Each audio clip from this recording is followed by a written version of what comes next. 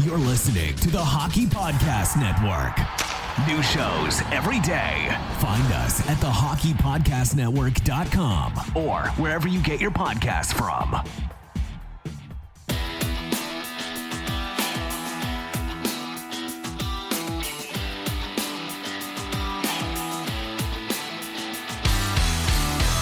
Welcome to your Canadiens Connection on Rocket Sports Radio. This premier hockey podcast, featured on allhabs.net, brings you the latest news, in-depth analysis, and expert commentary about the NHL's most storied franchise, the Montreal Canadiens. Hosted by Rick Stevens and Michael Spinella. Our team of credentialed journalists provides behind-the-scenes insight on the Canadiens, designed to inform, entertain, and engage Habs fans around the globe. We are proud to be the trusted source for all things Habs for more than a decade. This is the Canadiens Connection Podcast.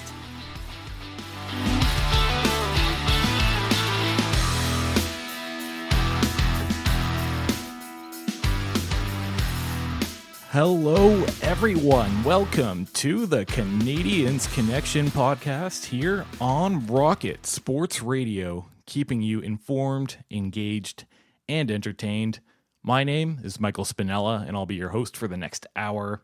This is episode 220 of the Canadiens Connection Podcast, and I'm pleased to be joined in the studio by the editor-in-chief, the founder, and the president of Rocket Sports, Mr. Rick Stevens. Rick, how are you doing today, and are you enjoying this lovely December rain? It's not so bad. We haven't had such a bad winter so far, and it's a good day to stay inside, out of the rain, and listen to the Canadiens Connection podcast. Or you know, anytime if you're out in the weather, take us with you. Take us with you, whatever you're doing, and because we got a pretty good show today, I think. Yeah, it's a nice one. Definitely can't say that we have any World Cup content. I know that's a very talked about thing at the moment, but we have plenty of content from a different Canadiens team, the Montreal Canadiens, not the Team Canada in soccer at all, unfortunately. On this episode here, we'll get you all up to date with everything Montreal Canadiens from this past week. We had a couple games go by, and also we're going to talk some Habs prospects towards the end there. In segment 2, it's our big topic segment. Take a look at some of the pressing questions that Kent Hughes is going to have to address between now and the trade deadline. And of course, segment 3, it's the Have Your Say segment. We want to make sure we hear from you. Our Canadiens Connection question of the week is, will the Habs re-sign or trade Sean Monahan? So if people have any opinions on this and they want to let us know, what's the best way for them to reach out to us, Rick? Some of them already know, because I've gotten some texts on that specific issue, Sean Monahan. They've texted us at 5853-ROCKET, 5853-ROCKET. They've sent in some emails at info@allhabs.net, and they've also been using our social media quite frequently. Yep, so make sure you give a follow to @HabsConnection on Twitter, Facebook, and Instagram. Plus, you can check out our website, CanadiensConnection.com. So make sure you check out our comprehensive game previews and post-game recaps for every Montreal Canadiens game at allhabs.net. Like I mentioned, 2 games this week, bit of a quiet week for the Montreal Canadiens. But if we want to go back all the way to November the 29th, when the San Jose Sharks made a trip into Montreal, it was a 4-0 loss for Montreal. Unfortunately, not Allen's best game whatsoever. 3 goals in the third period for San Jose. Not something you want to see happen at home. And honestly, not too many shots for either team. The Habs actually led the game in shots, 28-24. But not many of those were of the high danger variety. Just 3 in the first period, 3 in the final period, nothing in the middle period. But this was a game that, again, it was the third straight game that the Canadiens fell behind early. That was within the first 2 minutes, 133, I believe. San Jose scored the third time in a row at the Bell Center, having trouble with their starts at home. Then Marty St. Louis challenged the goal, and he failed that challenge. So then the Canadiens immediately had to kill off a penalty. Speaking of penalties, the power play was miserable. 0 for 6 for Montreal, including a 5-on-3, and their power play has dropped at that point to 31st in the league, just 14.9%. It's something that, with a Cole Caulfield, with a Nick Suzuki, with a Kirby Dach, there's some skilled talent out there, and their power play should definitely be better than it is. And afterwards, folks were asking questions, let's just say, about Alex Burrows. And we're going to get to that in our big topic, the second segment today. But Montreal did start off the month of December with some revenge from Sean Monahan. They win in Calgary 2-1. That's Monahan's old team, his first visit back to Calgary since being traded. Calgary not off to a great start so far this season after all the hype about what they did this offseason. They've not been looking great. I will say in this game, Calgary actually outshot Montreal 46-19, which is absolutely crazy. And had it not been for the amazing play from Jake Allen, quite the bounce back game for him, this would have been quite different, no? Yeah, bounce back is good. Jake Allen receiving some criticism, and he's not off to the best start this season. But it took Marty St. Louis, in a question from the media, standing up and saying, Jake is my number one goaltender. And then Jake Allen went out and repaid the favor. And played great. He looked great. Calgary carried the momentum, the shot totals, the high danger chances. They had everything going for them, but couldn't put one past. Just the one goal past Jake Allen, and not to steal the spotlight from Jake, but this was all about Sean Monahan.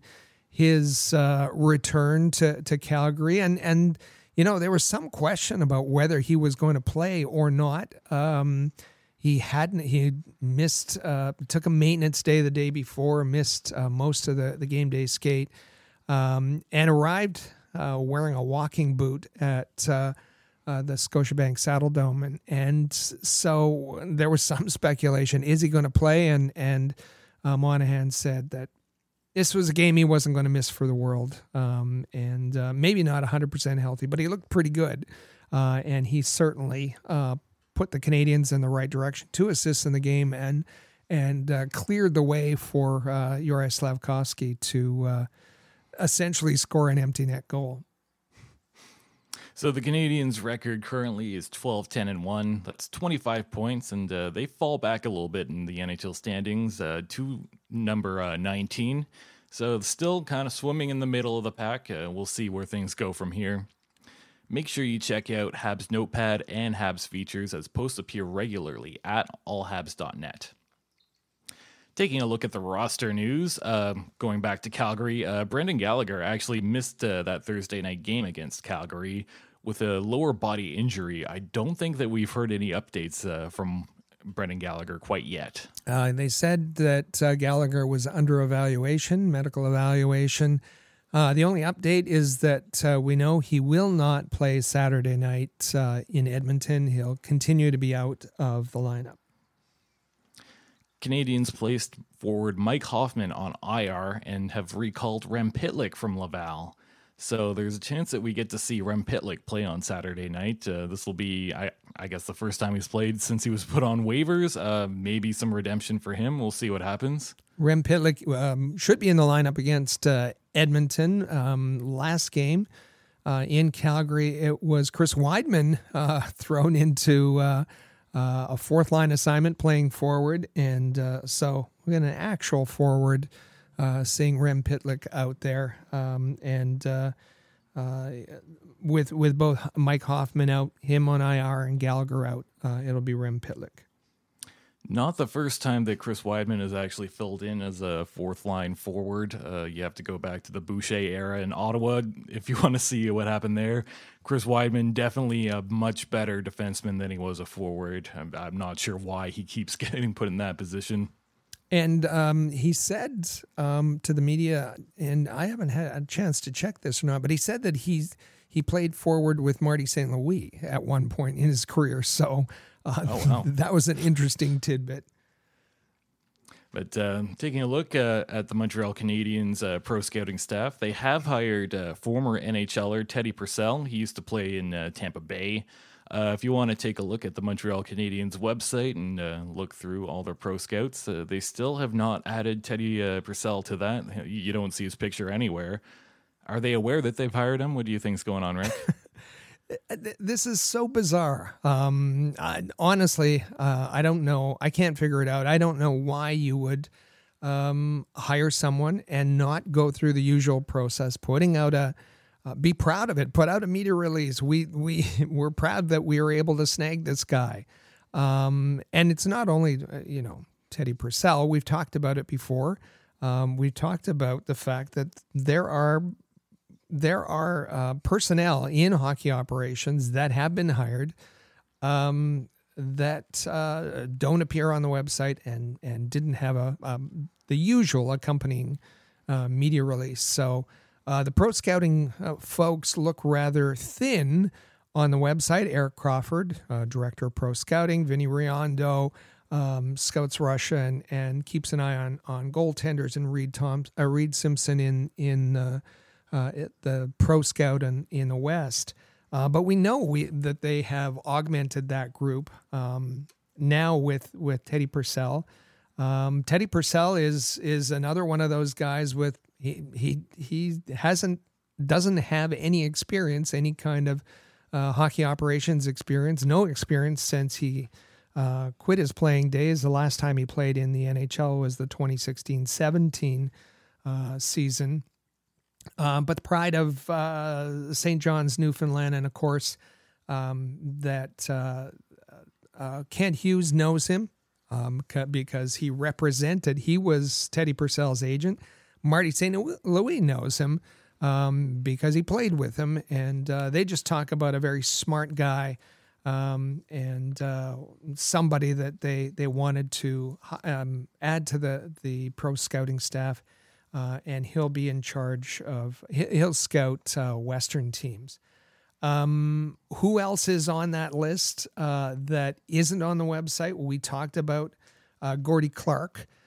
Who was an amateur scout for years and years and years and years with the New York Rangers, and now he's scouting in a pro scouting capacity. The guys that he scouted in an amateur way previously.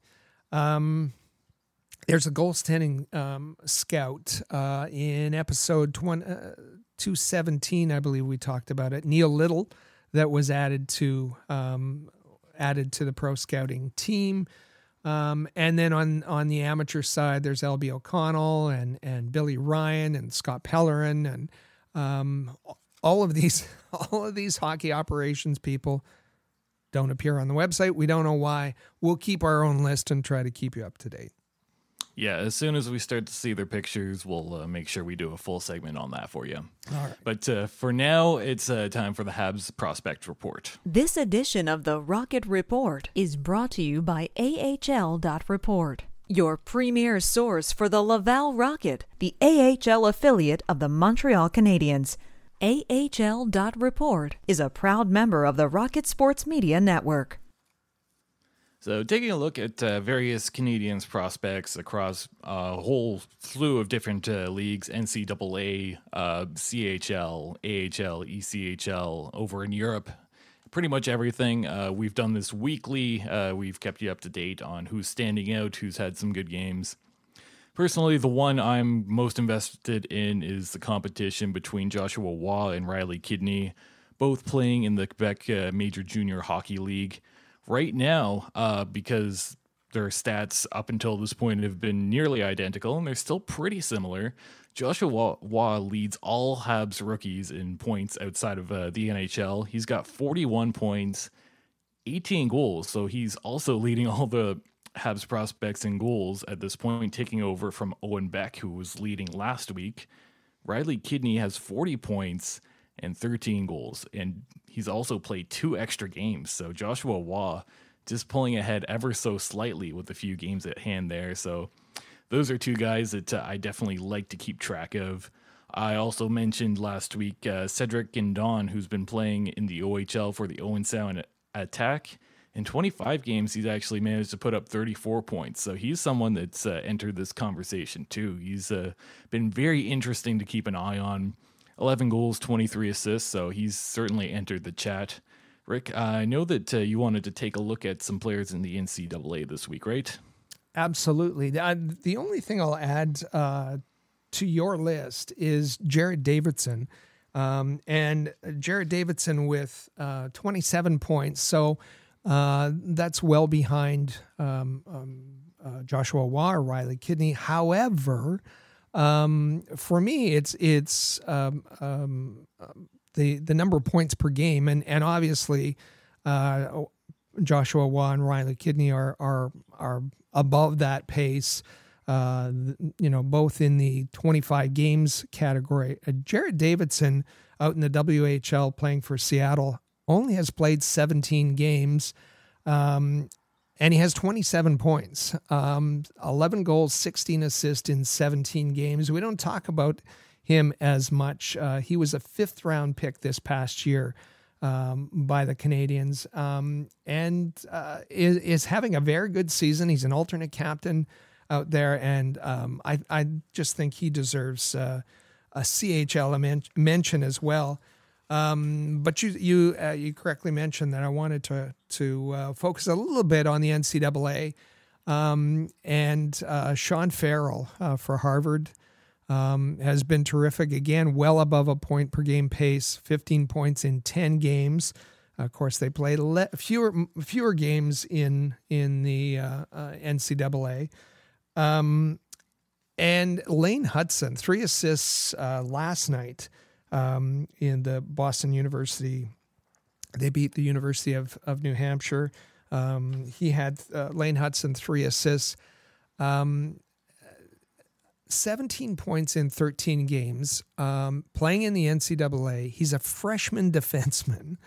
And we remember that the reason that the Canadians were able to pick him up is because there were a lot of teams that wouldn't touch him because of his size. And seeing the way he plays with stealth and deception, you think, my goodness, this is the kind of defenseman that the Canadians are really missing and really need. But can he transfer his skills, and not immediately after some experience? Can he are those skills transferable to the NHL? And if so, he's going to be an incredible prospect. Yeah, he's looked great. I've liked what I've seen from him. If I want to take a look just briefly at the AHL, what's going on in Laval, you have to mention here Anthony Richard, who's actually had a pretty good season on a not so great team. In 21 games, he's gotten 20 points, kind of leading the way for that team overall. I know that JF Wool's been a big fan of his. What are your thoughts on Anthony Richard so far this year? I just get so disappointed when I see the first 2 lines that made up completely of AHL vets. When I see the power play units, all the special team units, when I see, when you need a goal in the third period, that it's the Anthony Richards or the Gabriel Borks or the Alex Belzils or the shine off the rose for me with respect to it. And yes, Anthony Richard has played very well. He's got a ton of ice time, and that just hurts my heart a little bit. I want to see a little bit more development in Laval, and there's been virtually nothing with respect to the forwards going on there, and that isn't the way it was supposed to be this season. Yeah, I agree. I think there's a different universe out there when Laval is a little bit more prospect and development heavy, in which Anthony Richard getting all sorts of ice time and being so trusted by the coaching staff isn't I guess, regarded as, a completely negative thing. But I felt the need that we needed to point out that out of all the things happening in Laval, he's actually been kind of a bright spot. So That's true. But talking about the Laval Rocket, 2 games this past week, just like the Montreal Canadiens. Starting things off November the 26th, last Saturday, Laval went to visit a very injured Belleville Senators team. There was a list of what could have been 3 pages long of players that weren't able to get into the lineup for Belleville just based on injuries. Laval could not take advantage of that situation whatsoever. They lost 4-1. You have to give some credit to the Belleville Senators goalie, Antoine Bibeau, a veteran goalie in the AHL. He had a really good game. He really shut down the Laval Rocket, any chances that they got. Was it 50 shots in and around that neighborhood that he faced in that game? And going forward a couple days there, November the 30th, ending things off in November with actually a pretty decent game for Laval. They win 3-2 against Utica. Poulin got the start, and the Rocket managed to pull ahead in overtime. A well-needed win there. Yeah, so the Rockets' record currently 7-11-3, and I guess they move up one spot, the 29th in the AHL. So I guess progress. There you go. Laval makes a bit of a minor trade with the Chicago Wolves. They send defenseman Alex Green over there in exchange for future considerations. So basically nothing. In 5 games with Laval, Alex Green managed to put up 1 assist. Alex Green, he's a guy that he's played a little bit of AHL. He's actually had a pretty decent season last season with the Syracuse Crunch, but unfortunately he didn't really seem to fit into the lineup this year. It's odd. It's just curious. He's a young guy, 24 years old. He's got good size, 6'2", 196, a 4th-round pick in 2018 by Tampa Bay. Over 100 games of experience in the AHL. He had a solid season last year with Syracuse, and Syracuse is it's tough to stay in that lineup. In 73 games, he had 5 goals, 21 assists, 26 points, and he couldn't get into the lineup in Laval, and that's a little odd. Now, Laval, they had an abundance of defensemen. They still have an abundance of forwards. So this was another accommodation, it appears. Alex Green gets sent home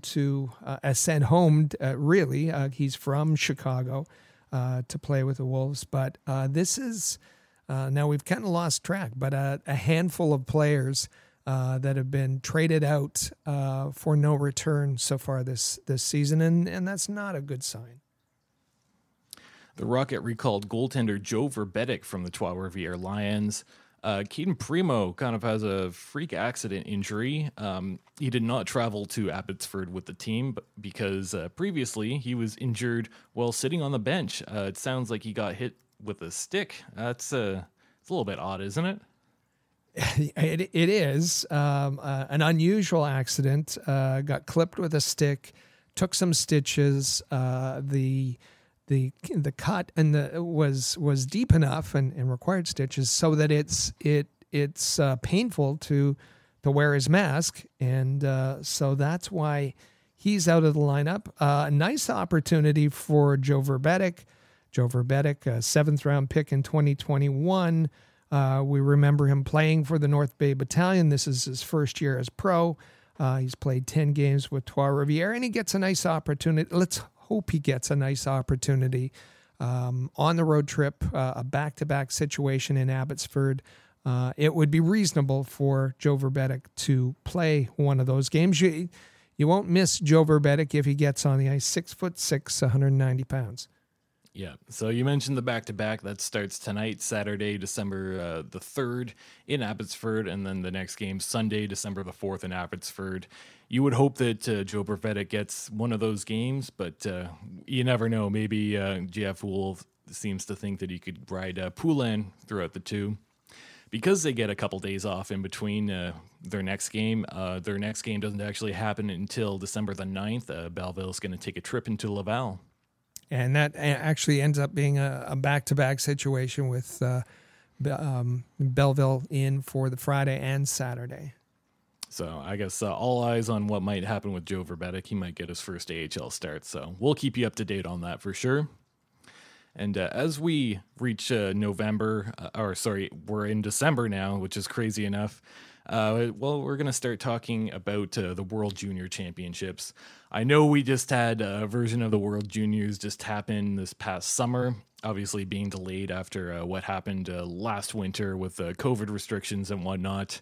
But it's already that time of year again, and there are some Montreal Canadiens prospects that could crack the respective lineup for their national team. I think first and foremost, you have to take a look at Team Canada. And I think there's an opportunity that we actually get a Riley Kidney, Joshua Waugh, and an Owen Beck on that team. What do you think about the potential of those three? Much is going to depend on who's freed up by the NHL teams to come back into the Team Canada lineup. It's expected that Shane Wright will be there, and Will Gunther be there, and the talent that Team Canada is going to be able to put on the ice. Adam Fantilli, Connor Bedard, top picks for 2023. So I think it's fair to say that Kidney and Joshua Waugh are good bets to be members of the team, probably third line guys. Will Owen Beck's having a terrific season. They're going to need players who are that strong two-way, provide a two-way game that Owen Beck delivers night after night. So I think he has a chance, but not so much a lock like Kidney and Joshua Waugh. And not no disrespect to him. I think there's just a ton of talent for Team Canada to choose from. But we're going to start to know these things. Camps open in about a week or so. Yeah, a couple other names I'll throw out there for Team Austria. I think that Vinzenz Rohrer really has a good opportunity to crack that lineup. Team USA, you have to keep an eye on Layden Hudson for that. I would think that he's a bit of a shoo-in with the season he's having so far in the NCAA. For Sweden, you might see Kapanen get into that lineup again. But all eyes on what might happen with Slavkovsky and Team Slovakia. Will the Montreal Canadiens be willing to release him and join the World Juniors this year? Yeah, I'll just make that's Kapanen with Finland. Of course, he's playing in Kalpa in the Finnish league. Probably a middle six center for Team Finland. For Sweden, kind of a long shot. Adam Engstrom there, a really good penalty killer. He's playing in the SHL and has some experience. Will he be there? But yeah, I think Canadiens fans are going to want to have a look at Lane Hudson. Is there a chance that he's going to be up on the top pairing with Luke Hughes? Or are they going to split the two on Team USA and have two dynamic defensemen, one on the left, one on the right, for their top two pairs? In any case, World Juniors is always, it's always a fun tournament to watch. And this year, the Canadiens are going to have several prospects to keep track of. Taking a look over in Brandon with the Wheat Kings, I don't think that there's an immediate Canadiens connection, connection with this one. But there was a really cool story that came out of that. Rick, can you tell us about this amazing story with the Brandon Wheat Kings? Not a Canadiens connection, but just a real good news story, and we're pleased to talk about junior players who do good things. And it was the Brandon Wheat Kings, 4 players. They went out to Samaritan House, the Samaritan House Ministries. If you're not familiar with them, you'll find them in most cities on both sides of the border. They're kind of a food bank. They're a shelter for the homeless. So 4 of the Brandon Wheat Kings volunteered at Samaritan House. And I should mention their names here. Calder Anderson, Nolan Ritchie, and they're actually from Brandon, and they were showing two of their teammates who happen to be from BC, Jake Chason and Ben Thornton. They're showing them around the city. First, they went to volunteer at the food bank, and then they were driving around. This is Brandon. This is beautiful Brandon, Manitoba. On their way, they managed to cross a bridge, and this was the First Street Bridge, which in Brandon. If you've been there, it's a multi-lane bridge, north and south side, with kind of a gap in the middle of the bridge, and below that are train tracks. One of the guys noticed, Nolan Ritchie, he was driving, that there was a man in the middle of the bridge, and it looked like a precarious situation. So they turned, they pulled over, they stopped, and they first rolled down the window and engaged in a discussion with this man. They estimated him to be between the ages of 25 and 30. Then they got out and started talking to him. And the man on the bridge said, things weren't going very well for him. And he had some pretty bad thoughts in his head, and it was a bad situation. They talked to him and just let him know that they cared, and that and at the same time, one of the players called 911 and got some police help. This was a man who was known to police. He was known as a vulnerable person in the community. Of course, the players couldn't have known that. They just, after volunteering at a shelter, did another good deed on their way home and talked this man off the bridge. And police came by and took him to safety. And it's just a remarkable story, and I really wanted to include it today because we don't hear. There's a lot of good stories out there, and I know it's fashionable to talk about the bad stories, but we need to talk about the good stories too. And these four young men, junior hockey players for the Brandon Wheat Kings, deserve all kinds of praise and credit for a couple of acts of kindness that they did this past week. Yeah, truly an amazing story, and I'm happy that we get to talk about it on this podcast. Like you said, quite often we hear all the negative things, so it's nice that we got to give these players a nice shout out for some great things that they were able to do over the past week.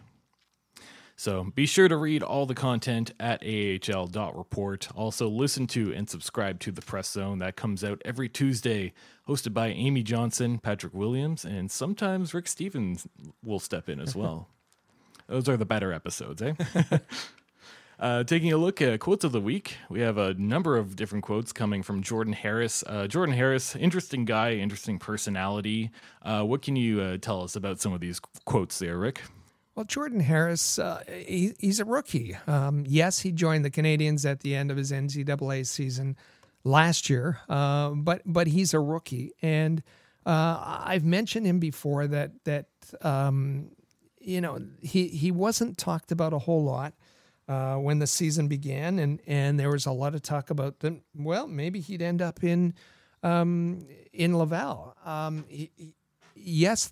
With Edmondson and Mike Matheson joining the lineup, that there's been an odd man out each night, an odd rookie out each night, and each of them have spent time in the press box, including Jordan Harris. But that shouldn't be taken as that he hasn't played well, because he certainly has.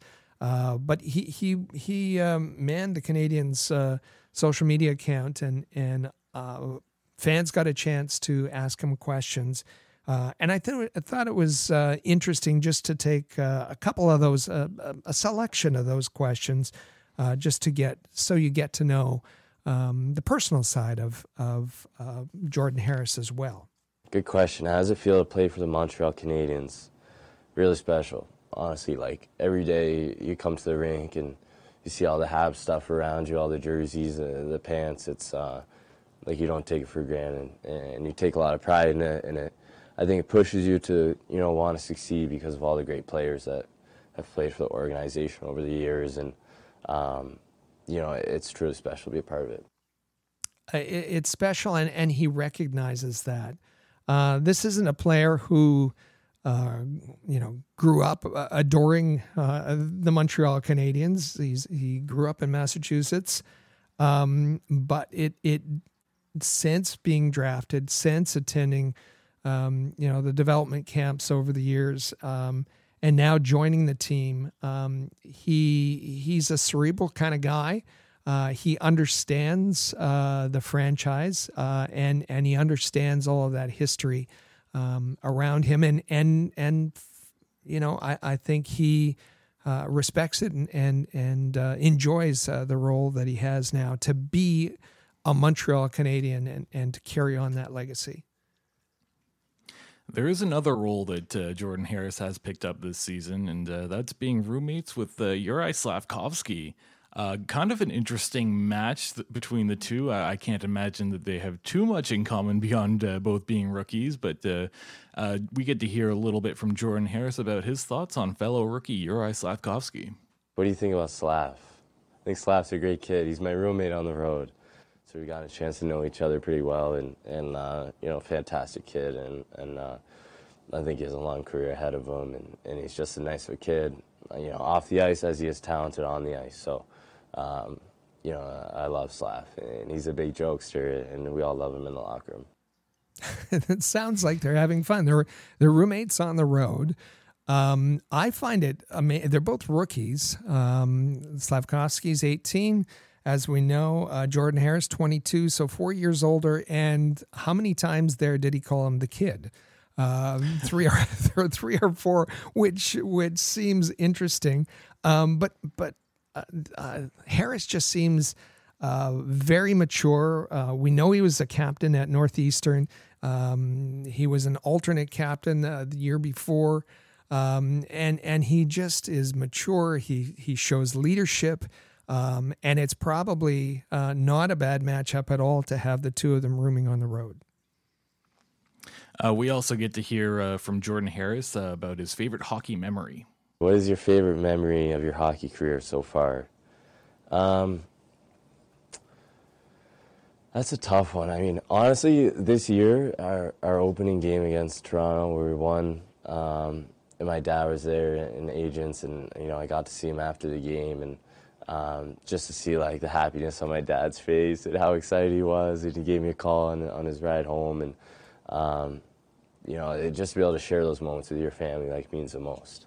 And there's been a lot over the career, like, times back in the day when I was on the ice sheet, just me and my dad working on stuff, or just seeing my family after the games. Those little things really mean a lot, and just be able to share with the people that have helped you along the way, honestly means the most at the end of the day. Back in the day, when the way back in the day for this 22-year-old, I just thought he's obviously well-rounded, well-grounded, I should say, and has had good guidance and good support from his family, and I just liked that his favorite memory wasn't necessarily his first goal or a big achievement on the ice. It was a personal moment that he shared with his dad, and that he went in that direction. And I thought that told us a lot about the kind of player Jordan Harris is and the kind of person he is. Yeah, definitely seems to come from a good hockey family, just hearing from that little bit.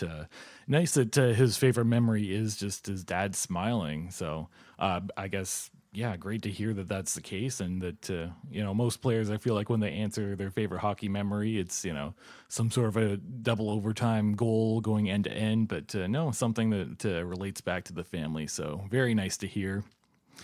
We also, our final quote here from Jordan Harris, he talks on what he would be doing if he wasn't a hockey player.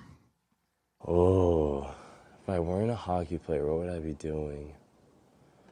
Honestly, a doctor, probably. Like, I'm really interested in how the body works and, like, taking care of it. And I know it's a lot of schooling, but I'd probably be a doctor. Like, my dad's a physical therapist. My mom's a nurse. So it kind of runs in the family. And I wasn't able to do, any medical stuff with hockey. But, like, the human body has always been really interesting to me. Oh, just a doctor if I wasn't a hockey player. Yeah, I wasn't expecting that answer. Normally you get I'd be playing basketball or I'd be, doing whatever. But, a doctor, that is a very ambitious kid. I give him credit. I said a very cerebral kind of guy. And we remember it actually caused a little bit of controversy that he wanted to finish his last year and complete his degree and graduate from Northeastern.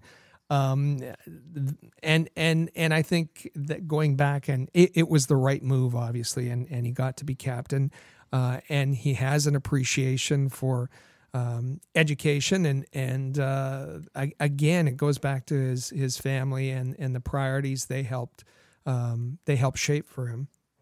Yeah, certainly a guy that sounds like he's mature beyond his years. So if I wasn't already a big fan of his, I'm definitely a big one after hearing all those quotes. For sure.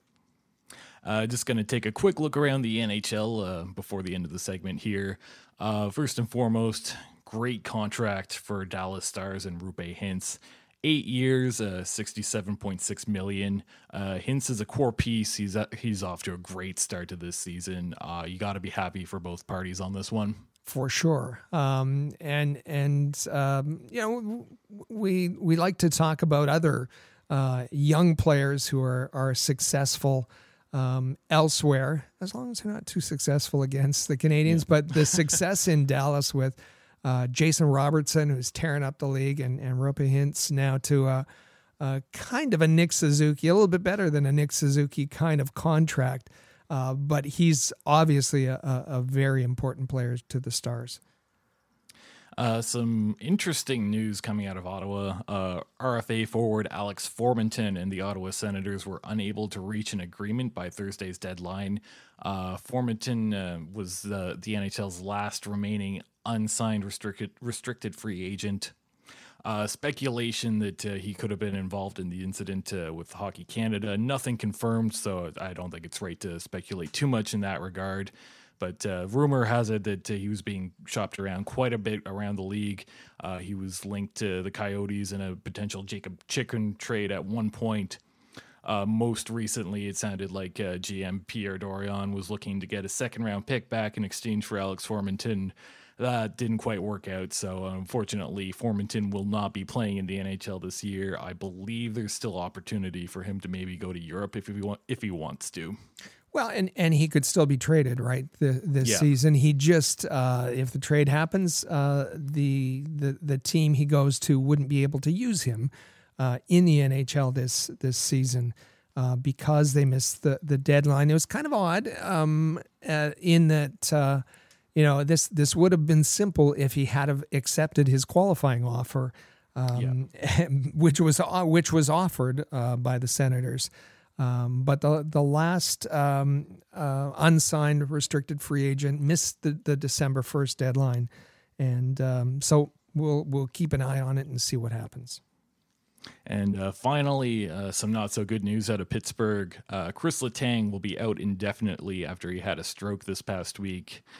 Scary situation. You certainly hope that he has a speedy recovery. I know a lot of people tend to look up to athletes and hockey players and think that they're pretty invincible and bad things like this can't happen to them. So this really humanizes certain guys like Chris Letang. And unfortunately for him, I believe this is the second time he's been in this situation. Yeah, you just hope that he has a nice speedy recovery and that he doesn't have lingering effects from it. Well, I had forgotten actually that he had a first stroke in 2014. Apparently, it was a little bit more serious than this one, and he had missed the entire season last time in February of 2014. The Penguins say that this second stroke that happened this past Monday is not career threatening. They hope that he'll be back this season, and but we'll see. He was born with this kind of a hole in his heart that's created this condition, but he has played with it, had the first stroke, and didn't seem to have negative effects there. So afterwards, but now has run into a second situation. So we hope that he's able to return and contribute the way that he's used to contributing for the Penguins. So that will be it for our first segment here. Coming up, we'll hear a message from our sponsors, DraftKings, and then it's our big topic segment. Stay with us. This is the Canadians Connection podcast on Rocket Sports Radio. Hey, hockey fans, light the lamp this winter with DraftKings Sportsbook, an official sports betting partner of the NHL. New customers can bet just $5 pre-game money line on any NHL team to win their game and get $150 in free bets if they do. If that wasn't enough excitement, you can turn small bets into bigger payouts with same-game parlays. Combine multiple bets like which team will win, how many goals will be scored, and more for your shot at an even bigger payout. Download the DraftKings Sportsbook app now.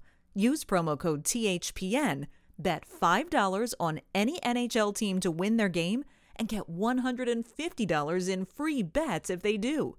Only at DraftKings Sportsbook with code THPN. Minimum age and eligibility restrictions apply. See show notes for details.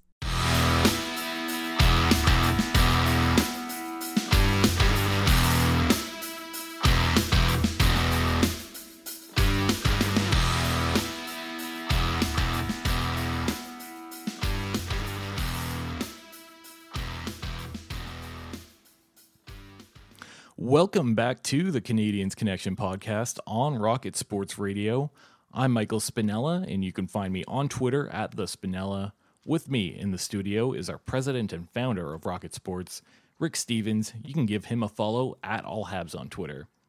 You can also follow at Habs Connection on Twitter, Facebook, and Instagram. Plus, you can check out the website CanadiansConnection.com. Just a reminder here to subscribe to the Canadians Connection podcast in the player or on your favorite podcast app. And this past week, it was Jeff Gordon's anniversary of joining the Montreal Canadiens on the 28th. Also, the anniversary of, I believe, Marc Bergevin's departure, right? Well, they kind of coincided, yes. Marc Bergevin being relieved of his duties. Paul Wilson, the vice president of communications, Trevor Timmins. It was a clean sweep by Jeff Molson, and Scott. I should say Scott Mellanby as well. He didn't. Yeah. He wasn't fired. He resigned after the general manager's position was offered to him, and then retracted. That was odd by Jeff Molson, but then Jeff Molson got the player that the executive that he wanted, and that was Jeff Gordon, and all of that happened on November 28th. So we just passed the first year anniversary of Jeff Gordon arriving to the Montreal Canadiens. You think back to all the insanity that was ensuing on social media and all the crazy discussions happening around this time last year. We're in a much different situation now. 8 weeks into the season, the spotlight primarily being on the Montreal Canadiens' new revamped roster. You think about all the players that have come and gone since then. You have to wonder who would be in the lineup, how they would perform. So far, it looks like the new additions that Jeff Gordon and Kent Hughes have brought in have been pretty all right. You think about the rookie defenseman having a great season so far this year. from Monahan to Doc, both having decent starts to their season as well. Now the focus, it's going to shift slightly to Jeff Gordon and Kent Hughes on what they can accomplish leading up to the trade deadline as we approach Christmas here. I guess kind of a midway point in the season. What has been accomplished so far in the first year under Jeff Gordon? Well, it looks like they've trimmed out some of the fat. They've been able to acquire plenty of assets, but still a lot more work to be done. Plenty still to trim out from this Montreal Canadiens roster. They can probably still free up some cap space and whatnot, but you know what? In about a year, they seem to have accomplished quite a bit, right? Yeah, and we'll still give and we'll look at Kent Hughes when his year anniversary comes. But as far as Jeff Gordon, I think it was simple for him. Because of all of these departures, and he had to rebuild hockey operations from the ground up. He had to start from scratch and rebuild the organization. And we've talked about that. And it's it's everything from the medical staff to the hockey analytics to the development staff.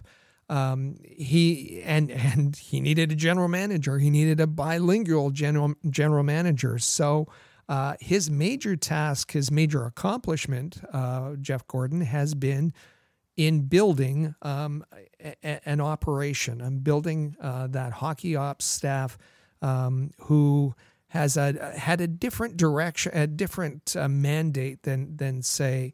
A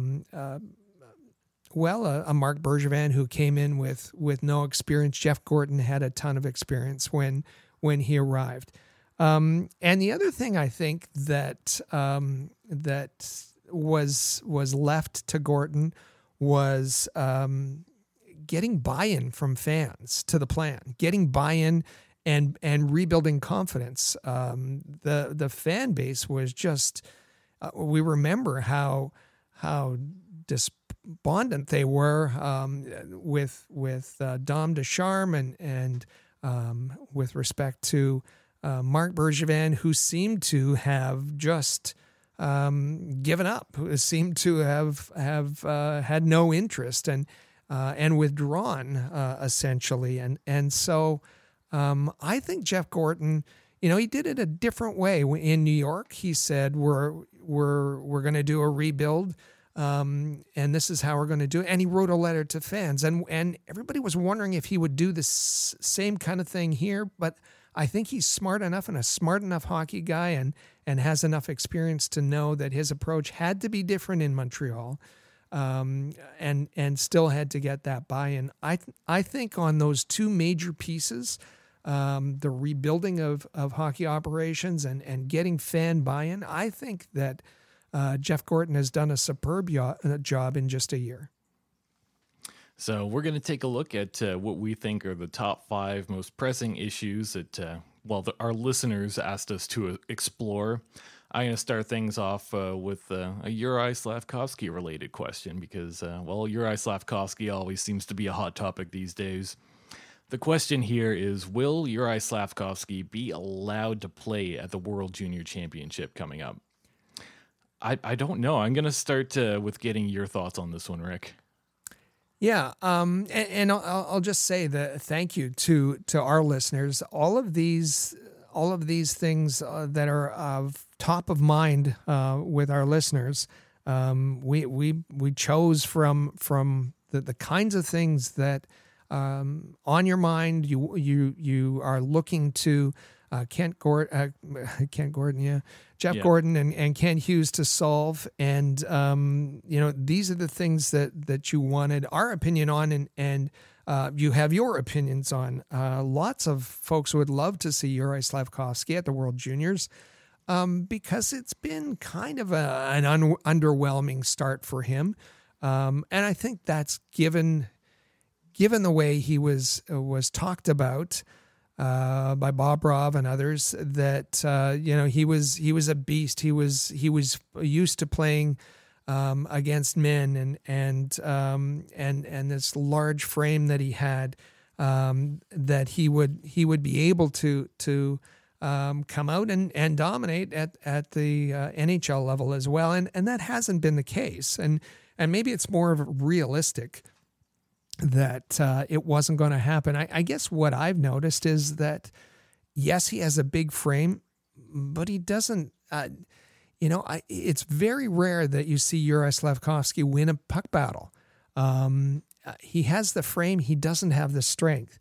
He doesn't have the stability on his skates. You see him getting knocked down a lot. He's not strong over his skates as scouts would like to see, and he's not a strong skater. You see him very. We knew he was going to have trouble playing without the puck, and we see when that happens. He plays one hand on the stick and very casual, and doesn't know how to engage in his own end, and that's. I mean, he just seems to play a very immature game, and so the question is, where is he going to learn best? Is he going to learn in the AHL? We thought that might be a priority for him. Is he going to learn in the NHL, which seems to be the path of choice right now? Or would it be a boost of confidence for him to go to juniors, to the World Junior Hockey Championship and dominate? I personally, if it's a confidence boost, okay. I just don't see what he has to prove competing against young men, against boys. He's done that, and we know he can do that. And I don't know that there would be anything to prove by sending him to the World Juniors. Again, other than a confidence boost, if that's what they think he needs, I don't see him being part of the World Juniors this year. I disagree. All right. I'm at the exact opposite end of this one. I think that it shouldn't be a question. I think they should send him there now to join training camp as soon as possible. One of the things that I think is really missing from his game right now that we were told that he was going to have a ton of leading up to when he was drafted, after he was drafted, competitiveness. I've not seen that drive from Juraj Slafkovsky, especially playing on a fourth line with players that just aren't, really talented. I've not seen that happen a whole lot. I want to see him being put in a position where it's really it's going to be a tough competition. I think I want him to go there. I want him to dominate. I want to see where his competitiveness is. Sometimes when you see him play with the Montreal Canadiens, he doesn't look overly engaged in really anything. So I think you need to get that back. And maybe that has to do with confidence. Maybe you have to send him to go play against people his age where he can be that big star and absolutely take over that competition. I think sitting in that fourth line role, is it the worst thing for him right now? Maybe not, but I want to see him being put in a position where he's forced to have to be that guy and where he's not going to be super sheltered. Yeah, I think that, and I know that some fans think that's the solution, is to bump him up to the second line role, and coincidentally, he scored in Calgary when he got that chance, but he's had that chance before on the second line, playing the power play, and has shown virtually nothing. Even the goal that he scored, it was engineered by Sean Monahan. He had an open net to shoot at. He had to beat two defensemen. And he did. I was more impressed, actually, where later in the game he took a rush up the ice and hit the post. That was more impressive. That was more indicative of his talent. I just think that for Juraj Slafkovsky, the game has come easy for him because of his size, and now that he has to work hard, it's not. And it's not necessarily about his line mates. I think Jake Evans is a very good line mate. I think Jake Evans has got speed, is creative, is defensively responsible, and if Slafkovsky could put his mind to it, work hard, and create something with Evans, we remember Arturi Lehkonen and Jake Evans were a great pair together until Lehkonen proved himself to Dom Ducharme, and he was moved up the lineup. I think Slafkovsky has to do the same thing. He has to work harder. That's his problem. He's not working hard enough. And he has to figure out that, you can't just wait around until the puck comes to you and then turn it on. You have to be engaged everywhere you are on the ice. And a quote that really bothered me is when he said that he spends too much time defending, and that if he was on a higher, a line higher in the lineup, that he could have more offensive opportunities. Well, the other thing there is if you're higher in the lineup, you're playing against much better opposition players. You might be playing with better players on your team, but you're playing against better players, and he's got to show much more engagement. He's got to win some puck battles, and he really has to work harder. That's kind of the common element. Now, if he can get a spark from going to the World Juniors, fine and dandy. But eventually, and the Canadians shouldn't see this as a defeat or that they made a bad decision.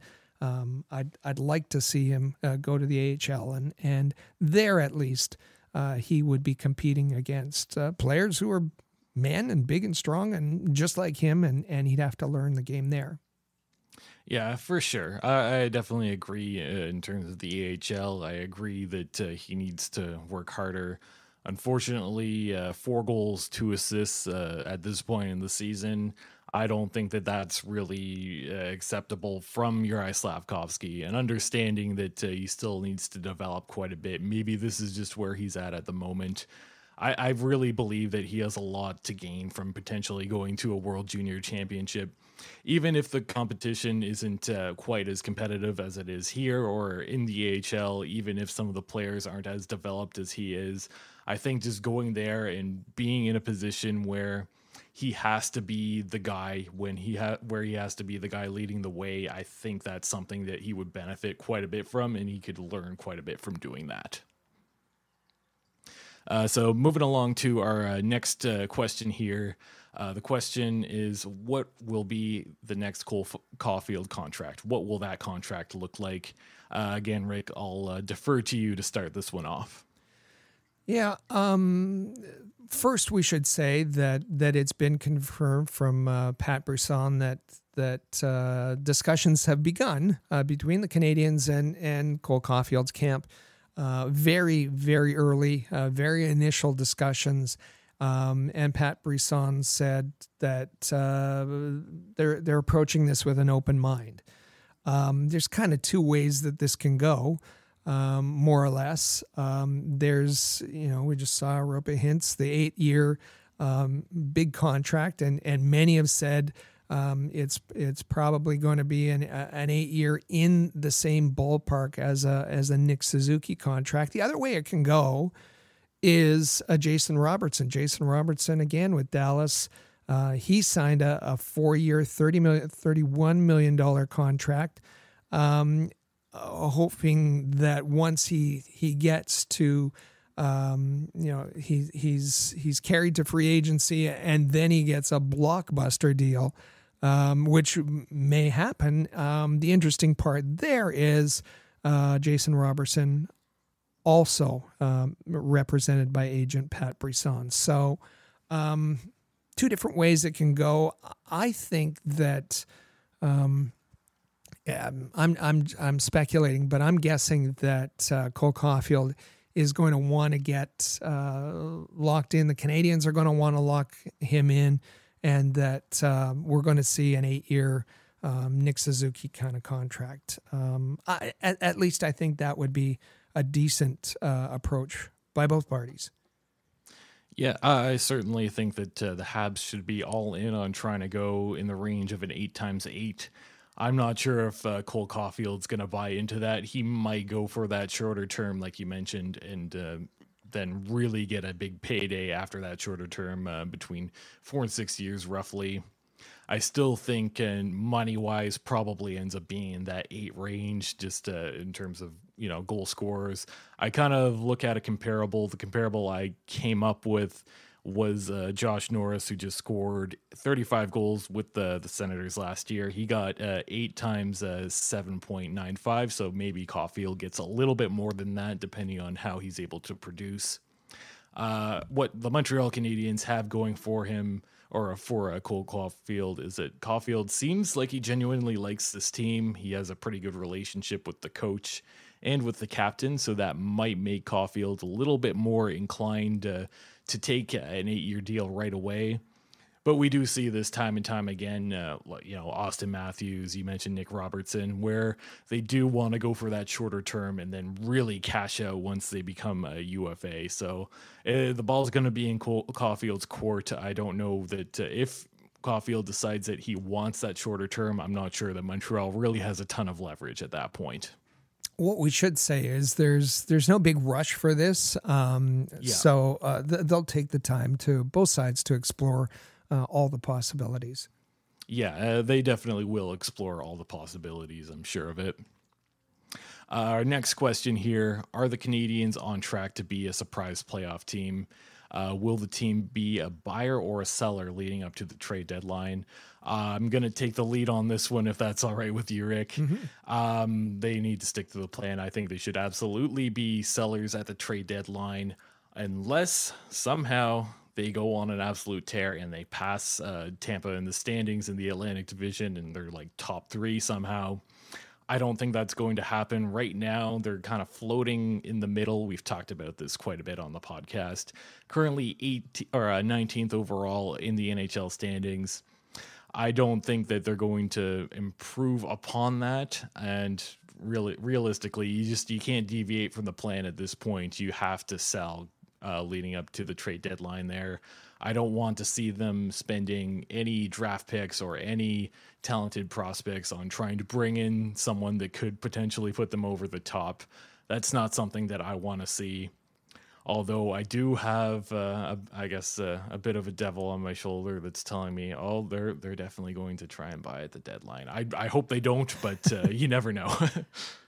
And listen, if it's they can buy at the deadline if it's a player for the future. If it's a player that's going to help in the future, not someone that's going to help this season to make the playoffs. Why are folks talking about the playoffs and excited about the playoffs? Well, if you look, the Canadiens are 3 points out of a wild card spot. But we remember that it was just a week ago when you mentioned Tampa Bay. They were behind the Canadiens in the point standings. They're now into one of the top 3 positions in the Atlantic. But when you look, it isn't 2 or 3 points that the Canadiens have to make up because between them, the Canadiens, they don't operate in isolation. That they're the only team chasing the wild card spot. Florida's in front of them. The Rangers are in front of them, and then currently in those 2 wild card spots are Detroit and Pittsburgh. So for the Canadiens to gain a wild card spot, they have to be better than. They have to beat out 3 of 4 of those teams. They have to beat 3 of 4 of Florida, the Rangers, Detroit, and Pittsburgh. Are they capable of doing that? Well, those that say they're going to make the playoffs have to believe that. And don't forget about the Capitals are in there too, a point back from the Canadiens. But that's why if you look at moneypuck.com, that puts out playoff odds every day, the Canadiens are near the bottom with a 5% chance of making the playoffs, only ahead of Chicago, Philadelphia, and Anaheim. If you go to the good folks at The Athletic, they say that the Canadiens' chances of making the playoffs are less than 1%, and right now they're projecting that the Canadiens will finish with a 71-point season, only ahead of Arizona, Columbus, Chicago, and Anaheim. So Those are those are the projections, and there's reasons for that, and those reasons are what I said. So yes, it looks lofty now that there's a chance, but it wouldn't be a good situation if the Canadiens find themselves where they feel compelled to be buyers at the deadline, and as you said, kind of deviate away from that development plan that they've committed to. Based on the odds you just mentioned there, would it be a bad thing to throw $5 down? I don't think so. I'd take those odds for sure because you never know. But no, I don't expect them to be in the running for a playoff spot. And this question does relate to another. Well, they're going to relate, I think, to the next two questions potentially. The next one here, will the Canadiens trade Jake Allen, allowing Sam Montembeault to be the number one goalie? I let you have the first two, so I'm going to take these next ones here. I'm going to say no. No, please do not do that. Let's be realistic here. They just signed Jake Allen to a contract extension earlier this season. Martin St. Louis has already come out and said, no, Jake Allen is our number one goaltender. So unless they're somehow going to be able to acquire a future number one goalie in the process of trading Jake Allen, no, this makes no sense to me. Sam Montembeault, has he gotten off to a decent start this season? You know what? He's not been bad whatsoever. Is Samuel Montembeault a number one goalie? Is he a starter in this league? No, absolutely not. I think on some teams, he's probably not even the backup. He's probably the third or the fourth guy in line. So I don't see why people are making this into a goalie controversy. To me, it's not even close. You have Allen, who is a proven veteran goalie. Is he, a starter on a lot of other teams? Maybe not, but he's a solid 1B. So I'm riding out Jake Allen. He's well liked in the dressing room. He does a lot for the community. And you know what? He's been good. I mean, look at that game in Calgary. You don't win that without the play of Jake Allen. So I'm going to say no, and please stop trying to make this into a goalie controversy, because there is no controversy here. Jake Allen is the best goalie. And much of this is driven by the Montreal media. Much of it relates to the language issues, and that's why it's being promoted as a controversy. But I agree with everything you say. Is Jake Allen untouchable? No, of course not. And I think there's somewhere along the line that Jake Allen gets traded, but not now, not this season. And has Jake Allen struggled at times? Yes, but that's Jake Allen. Jake Allen is not a true number one. He can look like a number one at times, but can he be the guy consistently game after? No, he can't. And that's why he lost his job in St. Louis, and that's why he was good in a backup role in Montreal. But that doesn't mean that Sam Montembeault is ready for that either. And he's had some initial success, but let's not overblow it here. He's about middle of the pack. His goals saved above average are 4, so that places him middle of the pack in the NHL as far as goaltenders. And good for him. Good that he's got some stability back. But as you said, he's generally not in the top 2 goaltenders on many teams in the NHL. The Canadiens are going to ride this until they're able to find that goalie of the future. And for the most part, we've heard from many members of the Canadiens management saying, for now, that guy isn't in the organization. Yeah, and what I can add to that too is that they've really set themselves up so that they don't necessarily have to look for that future number one goalie for at least this year and next year. So it's going to be Jake Allen and Sam Montembeault for the foreseeable future in that order too. Our next question here, and Rick, I'll let you take the lead on it. Will the Canadiens trade or re-sign Sean Monahan? So that's another question that relates a little bit to that trade deadline question. By far, by far, this is we've had the most engagement on this issue with a lot of fans appreciating Sean Monahan, liking his game, looking at him as being third in scoring, seeing the leadership that he provides, and saying, I know this wasn't the plan, but you got to sign Sean Monahan. You got to re-sign Sean Monahan because of what he provides, what he has provided, the mentorship that he's provided. And I understand that. I thoroughly understand that. But they're ready to throw Christian Dvorak over the side.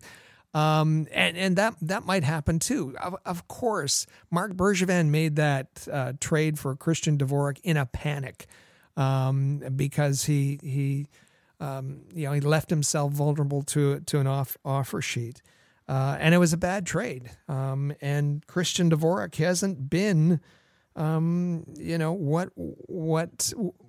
the Canadiens promised he would be.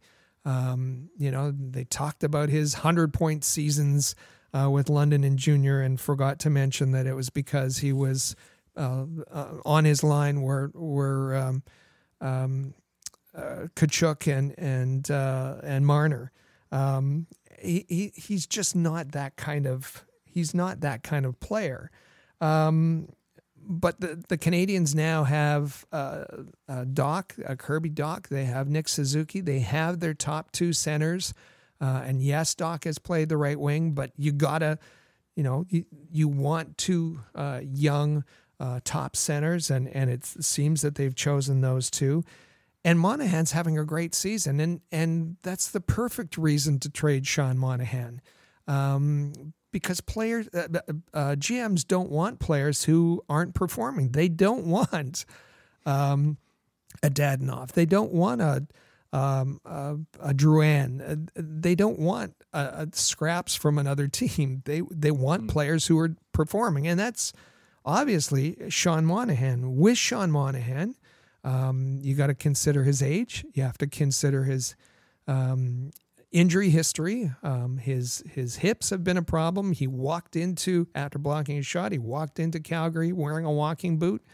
This is a player that needs to be traded. Now, how this all was fueled was we heard on TSN, the insider trading, we heard Pierre LeBrun say, Habs management is currently discussing whether we should keep Sean Monahan. And Pierre LeBrun said the mere fact that they're discussing this is a change. But we have to ask, why does LeBrun know that? Why does he know that? Because that was leaked to him by the Montreal Canadiens. Why would the Montreal Canadiens leak that they're considering keeping Sean Monahan? Because if you advertise to other GMs that you're not going to keep him, that they're going to trade him no matter what, you're not going to get much of an offer for him, correct? And we've seen this with Kent Hughes. We've seen it with he wasn't going to trade Artturi Lehkonen. There's no way he's trading Artturi Lehkonen.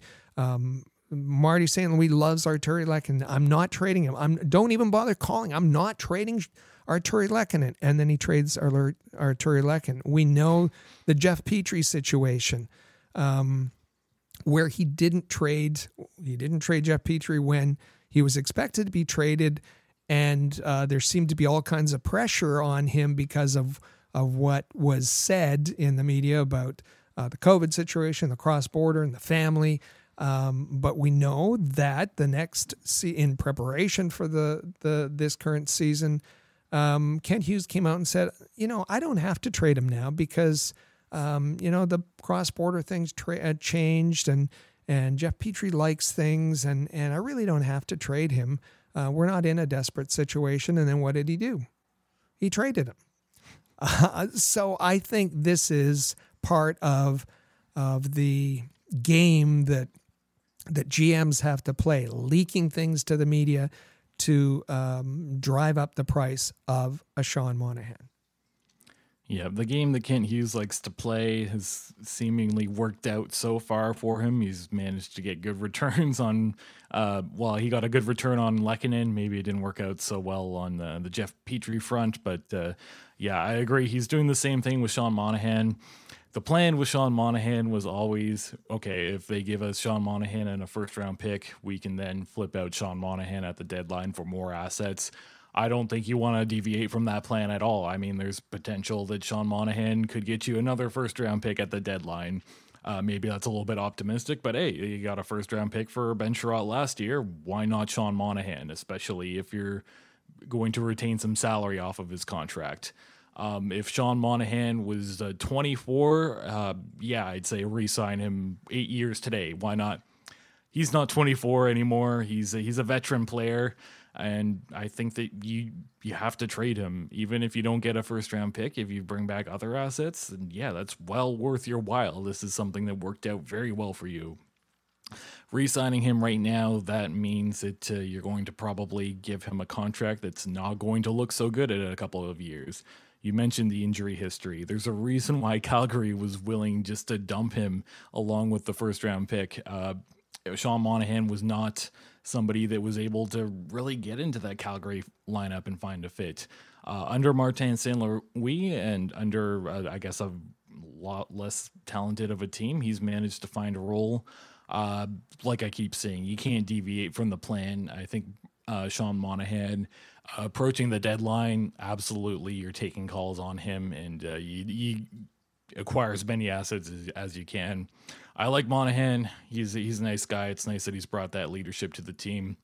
If he's on the roster, if he's on the Canadiens by the end of this season, I do not consider that a victory whatsoever.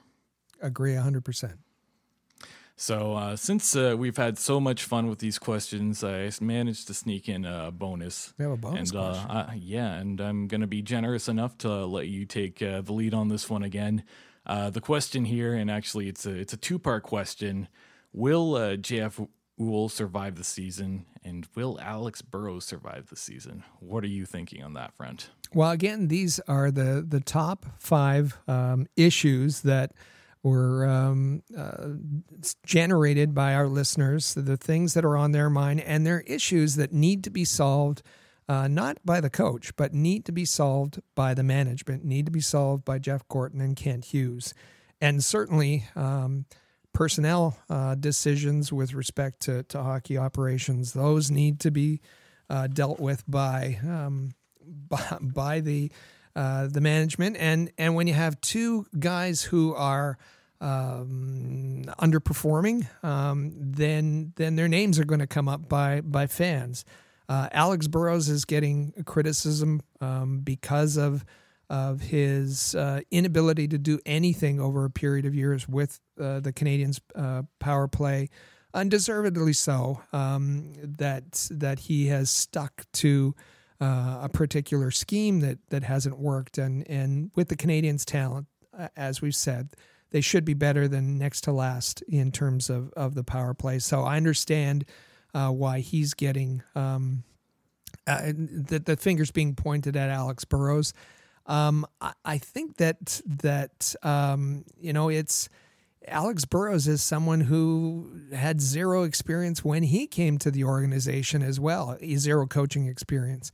And there's a certain amount of indebtedness that, you don't create waves. You don't, you're very supportive of the head coach. You're very supportive of the management. When it's unlikely that you have another place to go because you have so little experience and no proven record. And so I think that he defers to Marty St. Louis, and for someone who has no experience himself coming into this role, that's got to help. That's, Burrows supporting St. Louis is probably the reason he was kept around. These are the kind of moves I don't see happening. I see happening more at the end of the season rather than in season. JF Houle is another one. JF Houle is not the current regime's guy. He was brought in by Marc Bergevin. J.F. Houle seems to be out on an island. They left him alone last year because there was way too many things going on with Jeff Gorton and Ken Hughes to deal with, everything else other than Laval. This season is a bit of a surprise. There was a declaration that this was going to be the season of development. Intentions, not results. We keep reminding you of that important quote. And J.F. Houle just flatly said to us on the press zone, "Not in. I'm focused on winning. If they want to do development, bring their development crew into our practice. But I'm here to win, and I'm here to please the fans of Laval." Paraphrasing, of course, but. And right now, J.F. Houle isn't developing. He isn't winning. There's not a lot of success there. So I perfectly understand why these questions are being asked. Again, I see this more as an off-season move than an in-season move. Yeah, I agree. I think both will likely survive the season. In the off-season, we'll see what happens from there. J.F. Houle, I've long said, great interview, very knowledgeable hockey guy. I could talk to him for hours just about hockey. I've not liked what I've seen from his decision-making so far this season. Some of that maybe has to do with him being left out on an island and maybe just being, not put in a great position. If management told him, here's what your focus is, he'd have maybe some different ideologies of what he's trying to do. But so far this season, I've not been thrilled with what he's been doing. A lot of fans are not either. We're starting to see it pop up on Twitter, "Fire Houle." Is that the way I think the season should go? No, I do think that J.F. Houle should be able to survive this season. Next season, we'll see what happens. I don't know that he'll be the coach of the Laval Rocket come next year. As for Alex Burrows, you mentioned kind of the similar situation where a guy with little to no experience ends up being put in a pretty hefty position. He'll likely survive until the offseason. I don't know that I see Martin St. Louis going to management and saying, "Oh, we have to get rid of Alex Burrows. He's not doing a good enough job." So I think Alex Burrows probably sticks around, gets thrown to the wolves. In terms of Alex Burrows being the guy in charge of the power play, yeah, this power play should be better. You have one of the best snipers in the league in Caulfield. You have a very talented guy in Nick Suzuki, so you should be able to generate a lot more than what you are able to do. But unfortunately, based on, I guess, the name recognition and the relationship that Alex Burrows probably has with some of the other coaching staff, I think that Alex Burrows probably ends up sticking around. Yeah, I think that's fair, and we should say it's not a criticism of J.F. Houle. He's a good coach. He has a lot of experience. He has an experienced bench, but maybe not suited to a development role. Maybe suited better to a team that's focused on winning. Yeah, JF is the type of guy where I can see if he were let go by the Montreal Canadiens organization, it'd be like 2-3 days before he's able to find another coaching job somewhere. So I have a lot of respect for him, just disappointed on what he's been able to do development-wise. Mm-hmm. So that's it's going to be it for this segment. I hope you enjoyed listening in on what we thought were the most pressing issues that needed to be resolved, I guess, leading up into the next few months here. We always like getting questions from listeners, so please reach out to us via the Rocket Sports text line. Also, make sure you leave your first name, where you're from, so that we know who these questions are coming from. And Rick, I'll get you to say this here before we exit the segment.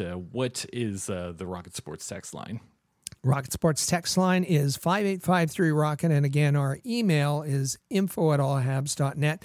A lot of these questions and opinions were also on our Facebook page, and that's easy to find, facebook.com/allhabs. Yeah, so coming up, we're going to get to our our question of the week in the third segment there. So now we're going to take our final break. Stay with us. This is the Canadians Connection podcast here on Rocket Sports Radio. The Canadians Connection is proud to be a partner of Rocket Sports Media, digital media publishers of sports and entertainment websites. Their mission is to build a worldwide network of sports fans who are informed, engaged, entertained, and connected. Learn more about RSM, its team, and its portfolio of brands at rocketsportsmedia.com. I bet you enjoy sporting your best Habs jerseys, dressing up your kids and pets in the cutest Habs gear, and showing off your decked-out hockey cave or fanning. Well, don't just show your friends, show your Habs. The team at All Habs wants you to boast your finest pictures for our global network of Montreal Canadiens fans. Include the hashtag #ShowYourHabs when posting your fan photos on Twitter, Facebook, or Instagram. Then log on to showyourhabs.com to see your entries, along with photos and posts from Habs fans all over the world. A proud member of the Rocket Sports Media Network. If you're a business owner looking for the perfect platform to reach a targeted audience of customers, Rocket Sports Media is the solution. Our global hockey community provides unmatched social media reach to an attentive demographic of sports and entertainment fans. We can provide visibility to your company, helping you to engage and leverage this prime group of potential clientele. In addition, we also offer sponsorship opportunities for fan events and featured areas of website content, giving you name and logo recognition. Visit rocketsportsmedia.com to contact us regarding this unique marketing opportunity. For the most trusted source of news, analysis, and features about the Montreal Canadiens, their affiliates, and their prospects, log in to allhabs.net, your year-round resource for anything Habs related. That's allhabs.net.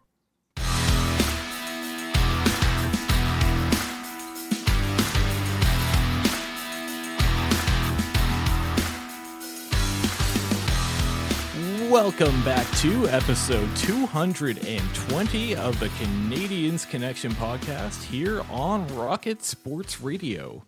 You can follow at Habs Connection on Twitter, Facebook, and Instagram. Plus, visit the website, CanadiansConnection.com. Also, you can text us anytime via the Rocket Sports text line, 5853-ROCKET. And we really enjoyed going through some of those listener questions. This is the Have Your Say segment, and we're going to engage our listeners a little bit more. But we do know that this is a very long Montreal Canadiens season. And where can you go to find out what you need to know? Well, Rocket Sports has you covered. Check out our All Habs hockey magazine at allhabs.net. There you can find weekly the Habs Notepad. That's written by Chris G.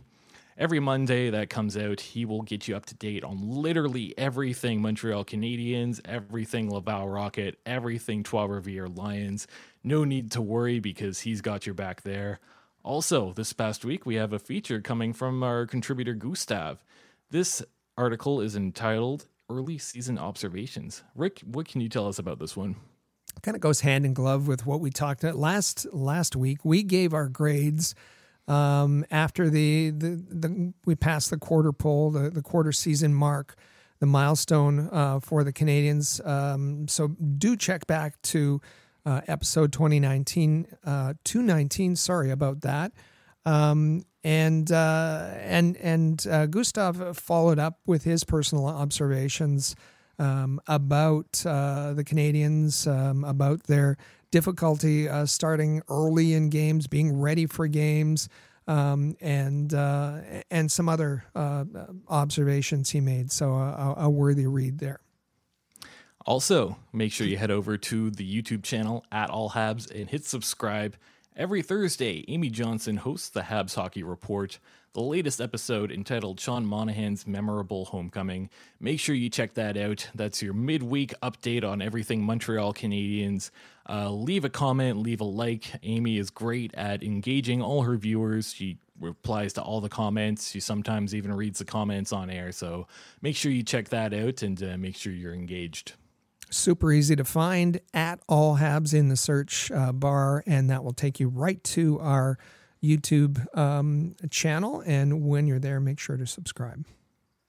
Also, make sure you hit the subscribe on both of our Rocket Sports Radio podcasts on your favorite podcast app. As you're listening to today on the Canadians Connection, you can check that out, canadiansconnection.fm. We're here every Saturday all throughout the year, so make sure you hit that subscribe button to stay up to date and never miss a single episode. Also, every Tuesday, The Press Zone. You can check that out at thepresszone.fm. Make sure you hit the subscribe button on that as well, as we keep you up to date on everything AHL and Habs prospects. Amy Johnson, Patrick Williams, and sometimes Rick Stevens, they keep you up to date on everything. They have all sorts of great discussions to do with that. Rick, what can you tell us about the upcoming Press Zone? Well, there's lots happening in the AHL for sure, and it's the quarter season mark as well. So it's a time to check in on not only the Laval Rocket, but where other teams are sitting at this point. Yeah. And, well, we're in December now, so that marks the end of our 9th annual Rocket Sports Movember campaign. I was involved helping to raise a little bit of money and doing the daily Mo Tracker. You can still check that out if you want to see the growth of my mustache throughout the month. As a team, we raised nearly $400 and logged more than 140 kilometers of activity. We helped raise awareness for issues on men's health, physical health, men's mental health. If you want to go back and check out episode 219 again, right at the end there in the third segment, we get to talk to Todd Minerson, the country director for Movember Canada, and you get to learn everything to do with Movember. So successful campaign this year, right, Rick? That's a really important episode 219, for our awareness campaign with respect to Movember. Second segment was Michael Pezzetta, and talked a little bit about his season so far, but primarily about why Movember is important to him and how he participates. And then, as you mentioned, you talked to the Canadian director of Movember, and that's Todd Minerson, which was a fascinating discussion there. Tremendously successful, I thought. It's raising money for a worthy charity, which we're very grateful. That money comes from you. You make donations to the page. Some were made anonymously, and we thank you all for making those donations that go directly to Movember Canada. And we got active and put in a number of kilometers of activity, grew some mustaches, raised awareness. I think it was a very successful campaign for a subject, and we've said it throughout the month of November, a subject that doesn't get enough attention, and focusing just for the month on men's physical and mental health. Gruesome mustache. I thought everyone looked great with their mustaches, but I am excited to be able to bring back the full beard and not have to worry about trimming that back at all. But now it's a good time to get to our Canadians Connection question of the week. Will the Habs re-sign or trade Sean Monahan? We mentioned this a little bit in segment 2. You got to hear our opinions, so reach out, let us know what your thoughts are on this. We got a text as the show is going at 5853 Rocket saying, agree with you about Monahan being injury prone. He's got good value, so trade him. Don't forget about Owen Beck. He could be added to the center group that includes Suzuki and Doc. He could be added next year or the year after. And I think we all have to remember that we're not focused on this year. We're not focused on success next year. This is kind of a 3 years out plan that Kent Hughes and Jeff Gordon are building. So, yeah, like I've said over and over again, I don't want them to deviate from the plan, but let us know your thoughts. That's 5853 Rocket. You can reach out to us. So coming up over the next week, the Montreal Canadiens have 3 games. Tonight, Saturday, December the 3rd, Montreal takes a trip into Edmonton, so you get to see what's going on with Brett Kulak. A couple days later, on the 5th, Montreal is in Vancouver. Vancouver, who knows what they're doing this year, so you get to take a look at that. And the very next day, it's going to be a back-to-back. So December the 6th, Montreal in Seattle. So a number of late games, and please make sure you stay up to date with us. We'll keep you well informed on all of those games. And just in case you don't put the coffee on and you need an update from us, we'll be staying up late to watch those games.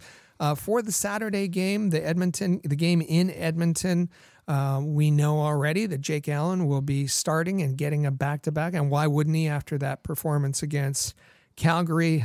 We know that Kovacevic and Pitlick will be in. Wideman and Harris will be out. So that's going to be a wrap for us today. Thank you all for listening. Please subscribe to the Canadians Connection podcast on your favorite podcast app, and you can share on social media if you like what you heard. Enjoy the week. We'll be back here next Saturday, December the 10th, for another great episode. Thank you all for listening to the Canadians Connection podcast here on Rocket Sports Radio. Click subscribe so you never miss an episode of Canadians Connection. Visit allhabs.net for breaking news about the Montreal Canadiens.